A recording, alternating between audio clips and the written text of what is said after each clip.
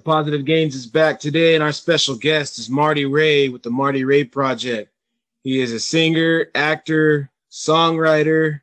I believe you're a script writer as well, right? I do a little bit. Yeah, I dabble. So you do a lot then. You got your hands full. Well, you know, I experiment with about everything. So they're full because I make them full. There you You know what I mean? I ain't out there making money writing scripts though. So yeah, just dibbling, dabbling. All right. Well, I appreciate you being on today. So first thing is, I guess a lot of people would, recognize you from your cover with Ice Ice Baby for Vanilla Ice. Obviously I've seen it and I've seen quite a few. So how did you get into singing? I've been singing my whole life. I come out of the womb singing.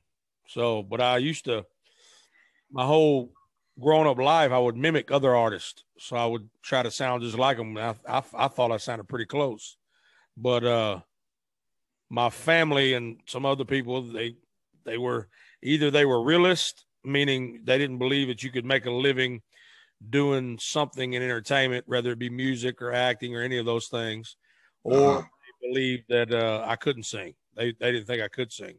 So, which is fine. Everybody has the right to their opinion. So I'm not mad at them. I still love them. But that held me back for years, and I think it was supposed to. I think that's what God intended it to do. So, because I was a lot wiser when I actually started a music career full time, and kept me from making certain decisions that I probably would have made at a younger age. I've been doing music professionally for, I don't know, about 10, 11 years, maybe. I think. I don't really know. I'm horrible with time frames.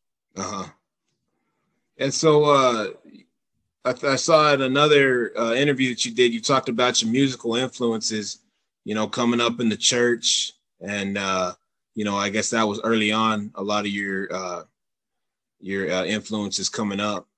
So who were some of your favorites then? Well, they still influence me today. Like I say, on a lot of podcasts or interviews, I got Mahalia Jackson still hanging on my wall. Yeah. My office right over there. So yeah, I don't I've never not been a Christian. So they've always, gospel music has always been the root. I think it's the root of all music, to be honest with you, gospel music. But nonetheless, it still isn't, for me, it's still the root of all things that I do. And even when I write, even if it gets a little rocky, it's still, the gospel influence is always there and it lives there. And people like Rance Allen. Oh, wow. Mahalia Jackson. Yeah. Shirley Caesar. Oh, okay. Type of people I grew up listening. Kirk Franklin later on. All the choirs, like, Georgia Mass Choir, every choir stuff. That's what we were big on when I was growing up. So it was people like that. Yeah. Rance Allen actually heard my music. He heard that Ice Ice Baby cover and he reached out to me and said he really liked it. And he wanted me to come visit him at his church. And I said, man, I can't tell you how many times I've prayed to something about the name Jesus. And mimic you. Well, yeah. You know what I mean? Like, how many times I've tried to do what you do and can't. I don't know if anyone can. He was special. Man, he sure was one of a kind, if there ever was one. It was. Yeah. I'm obviously real familiar with gospel. That was the first genre of music that I grew up listening to. A lot of the same people that you mentioned. My mom actually got me on BB and CC Winans as well, and Andre Crouch, and then obviously Kirk came a little later, and I really gravitated towards Kirk because of the new age part of it, but he still had the same message that everybody had. And he never he's never sang anything. But yeah, he always had people around him to carry it for him. I don't even know how that happened, but a man to not be able to sing at all, or I say not be able to not sing at all, but his name is attached to so many legendary songs. It's pretty crazy. Yeah, that's crazy when you look back at it. So you've had a bunch of different musical covers that you've done, you know, over the years. What are some of the favorites that you've done so far? I don't know if I have a favorite cover. I don't know if I have a favorite song, period, but every one of them are different. Some of them, they come around. It'd be easy to say, well, the ones that are getting the most love are the ones that are my favorite, but I really only do the songs. I only cover songs. I don't really take requests. So, because I mean, I do it live shows, and I'll play a little request here and there at live shows. But as far as making a YouTube video and posting it, unless it's from a live show, I don't really do that, because I only want to do the songs that move me in some way or have moved me in some way. It could be make me laugh or make me cry or make me feel a certain kind of way. And that's why I think other people relate to what I do, is because I actually feel what I'm doing. Right. And that's why I never signed with a record label and don't want to, because I don't want them telling me what I can and can't do. So it's kind of the same way with the fans. I try to explain the best I can to them is while they are the only reason I sing, like they're the reason that I put videos out. But the only reason they like what I do is because I like what I do. So if I don't like what I do, they're probably not going to like it either. So if I become just a human jukebox and I try to do everything and anything just because somebody says it, then it's going to get watered down. It's not going to have as much emotion. So songs like Ice Ice Baby and One Day, the biggest video on YouTube that I have is One Day, No Woman, No Cry. And people really like that one. And that's, out of all of them, that's the one that I tend to, at live shows, I tend to enjoy playing that one the most, probably. So it's not that I like it more than any of the other ones, but eventually songs like Ice Ice Baby, because so many people saw that one on YouTube. Like on YouTube, more people saw several videos. I got several videos that have more views than Ice Ice Baby.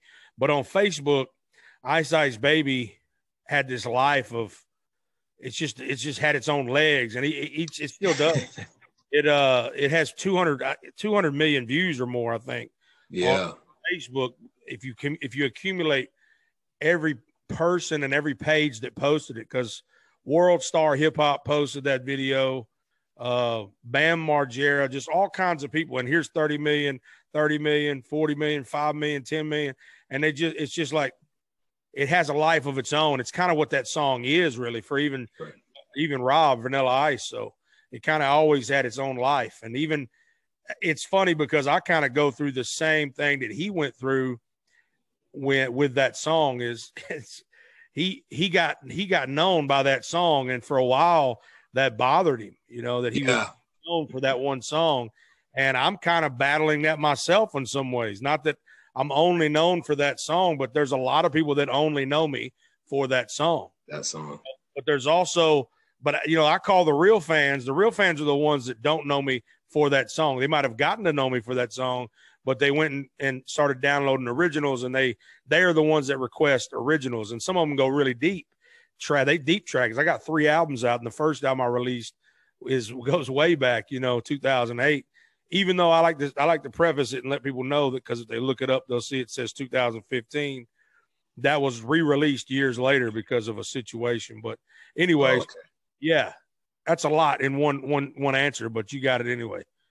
Yeah, and I was gonna ask too about that, because I had looked up the music and some of the years were kind of running with each other, and I wondered if maybe it was re-released. So I'm glad you cleared that up. And then the creativity part of it. Obviously, tons of people cover songs every day, but I think for you, it was the way that you took the song and obviously spun it into your own way. And then you also touched on the label part of it, how labels want you to conform to their way. Maybe it starts out as, oh yeah, we're going to have you do this and that. Everything's hunky-dory. And then slowly it starts turning into control. So how hard is it for you to stay creative? And obviously you've created your own lane, so you're not willing to, I don't want to say sell yourself, but succumb almost So how hard has it been for you to just keep, staying the path that you're on? Well, it's not hard for me as far as battling creativity and whatnot, because I'm not with a label. I'm independent in the truest sense of the word. One man team in its entirety. It's just me, God, and my fans. So I have nobody else. I need other people.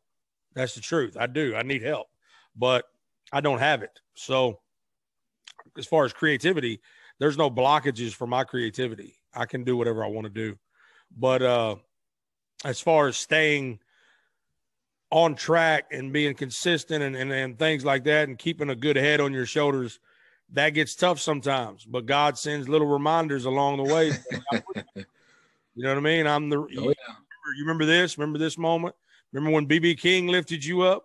Remember when Charlie Daniels lifted you up when you had nobody? These type of people, and then Vanilla Ice. You remember when you were rapping Vanilla Ice Baby as a boy? Did you ever think you would be on stage with him? And you got on stage with him, and I never made you sign a record deal to do it. And I'm still living in those. I live off of those things, and then what the fans say, and all the fans that I have, and then getting messages from them saying things like, your music saved my life or whatever. Yeah. That's the biggest, so that those things keep me going, even when I feel like giving up and quitting, because it still happens to this day. There's times I feel like, man, I'm tired of this rat race, this game. This is a tough game I'm in, especially on. So what's been your proudest moment so far? You've been doing this for a little while now. Obviously you probably won't say that you've peaked, because then it starts to go down. But for you, what have you been the most proud about so far? I'm just every day I wake up, I just can't believe that there are a cumulative of 1.2 million people that want to hear what I do, that have said, okay, we want to hear what you do. And that number keeps growing for the most part on certain platforms. Some platforms, it seems to be shrinking, like Facebook. I had 518,000 followers on Facebook, and now I'm noticing that I got 517, but I've been sharing a lot more scriptures lately. So you know how that goes. Yeah. Arizona, and that's fine if they leave for that reason. If that is what it is, it's okay, whatever. I still love them. On YouTube, my subscribers continue to go up. I believe by the end of this year, I'll be at 1 million subscribers on YouTube, and I plan to be at 1 million followers on TikTok. And maybe I won't even be on Facebook anymore. I don't know. Facebook has just really become a corporate algorithm struggle, man. And they really all are. But right now, I think the game right now is in TikTok, because anybody and everybody has a chance. If you don't have to have any followers at all, and you got a chance to go viral. So I think anybody that wants to do anything should be on TikTok at this moment. Yeah, it seems like Facebook is kind of dying out here in a little bit.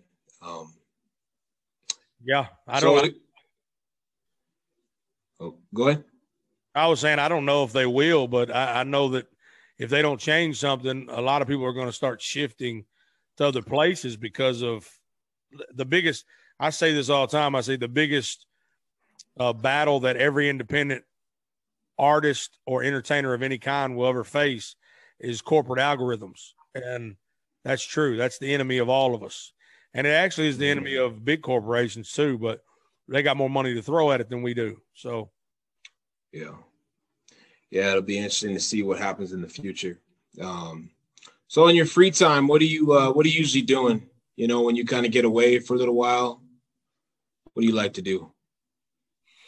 Free time for me is just any time that I have with my family. I got 2 daughters and a wife, and anytime I get to do anything with them, it's fun for me. So if we go on a trip or something, it's going to be, we like to do dinner theaters. You ever been to a dinner? Okay.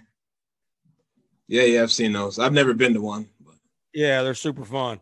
I like to eat a lot. I don't know if you can tell by looking at me, but I like to eat. I hide it well. But underneath all this hair, I'm actually a chunky fella. You know what I mean? So yeah.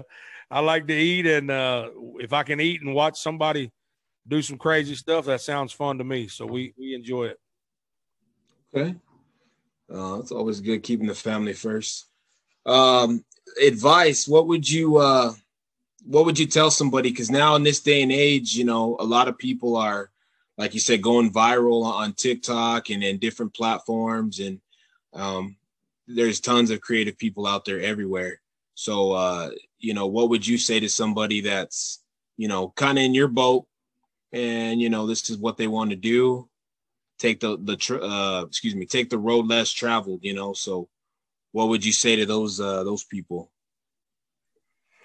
Well, I would say the same thing to anybody that's in entertainment or in business or in anything. The same advice is some advice that I got years ago before I was even in music. I was actually doing a podcast, and I had a guy on my show. I'm not trying to name drop, but I had somebody on my show.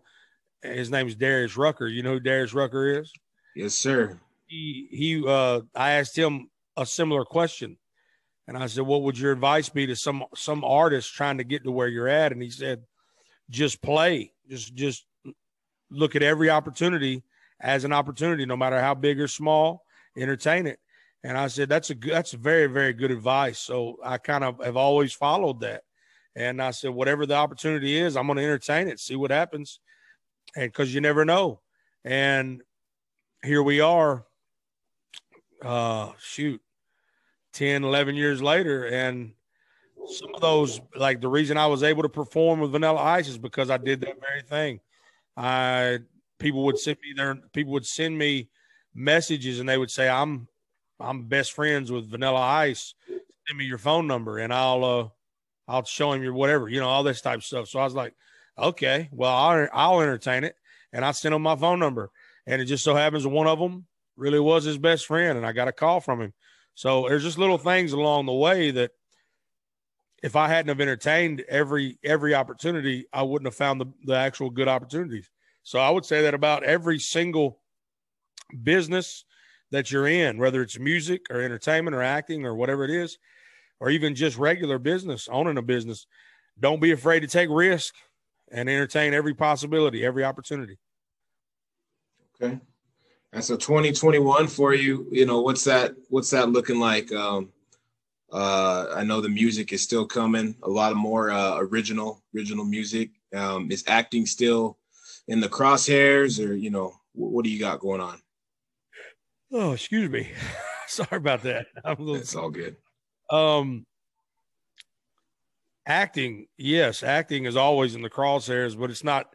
I have acting agents, but it's always been a side thing. It's never been a full-time thing. So I've been on TV, you know, and I've acted on TV, and that's fun, and I enjoy it. If you ask me, what would you do if God said, if you can pick one, what would you do for a living? And I'll make sure you do very, very well at it. It might be acting, because of the demand is a lot less, it seems to me. Like it's easier for me to act than it is for me to do music, because I don't have to worry about people showing up for shows. I don't have to worry about people buying my album. I get paid up front. I get paid no matter what. It's their job to now take care of marketing. It's their job to market their own show, not mine. So I kind of like that aspect of it. But as of right now, it's not a career that's like, okay, this is 100% what I do 100% full time all the time. It's not viable enough, but it's always there. As far as, is it in crosshairs? I do auditions all the time. So okay, as they come, I do them. And as they hire me, I take them. That's kind of how it goes. Well, you definitely got your hands full. And I've seen lately that probably 14, 15 years, you've seen a lot of people with the crossover, you know, musical artists and acting, and, you know, a lot of them will go hand in hand. It seems like now lately you've seen more people doing both, but, you know, like you said, it takes a lot. I think God, I'm bad with names. Jamie Foxx, sorry, he was one, you know, that comes to mind with Ray and stuff like that. So it's always good to see people do both. I think Jamie was actually an actor first, though. Yeah, comedy. Yeah, I used to watch his show, the Jamie Foxx show, I think it was called back in the day. He was a sale or something like that. He's on In Living Color too. Oh, he was on In Living Color? Yeah. I didn't know that. I watched that too, but I don't remember seeing Jamie Foxx on it. Yeah, him and Jim Carrey's early days too. I remember Jim Carrey. Yeah, Jim Carrey was huge on that show. Everybody remembers Jim Carrey, Fire Marshal Bill, and everybody remembers. Yeah. So that's good, man. Again, I appreciate you coming on. I can't wait to see more music from you. I've been sending it out to my wife in the other room. She's been all over it now. She loves covers, original music. So we're spreading it out here on our end. And I can't wait to see what's next for you. And I appreciate you having me on. I would encourage everybody, please, if you want to help, please to follow Marty Ray Project on all social medias and download my music and go to my website, martyrayproject.com, and join the mailing list so we don't have to fight the algorithms. I can get right to you. And the last thing would be, I would say, check out our podcast. We got a podcast as well called the Marty Ray Project Chat. So, okay. Yes, sir. Absolutely. All right. Thank you again, Marty Ray. All right, brother. Appreciate it. All right. You take care. Do.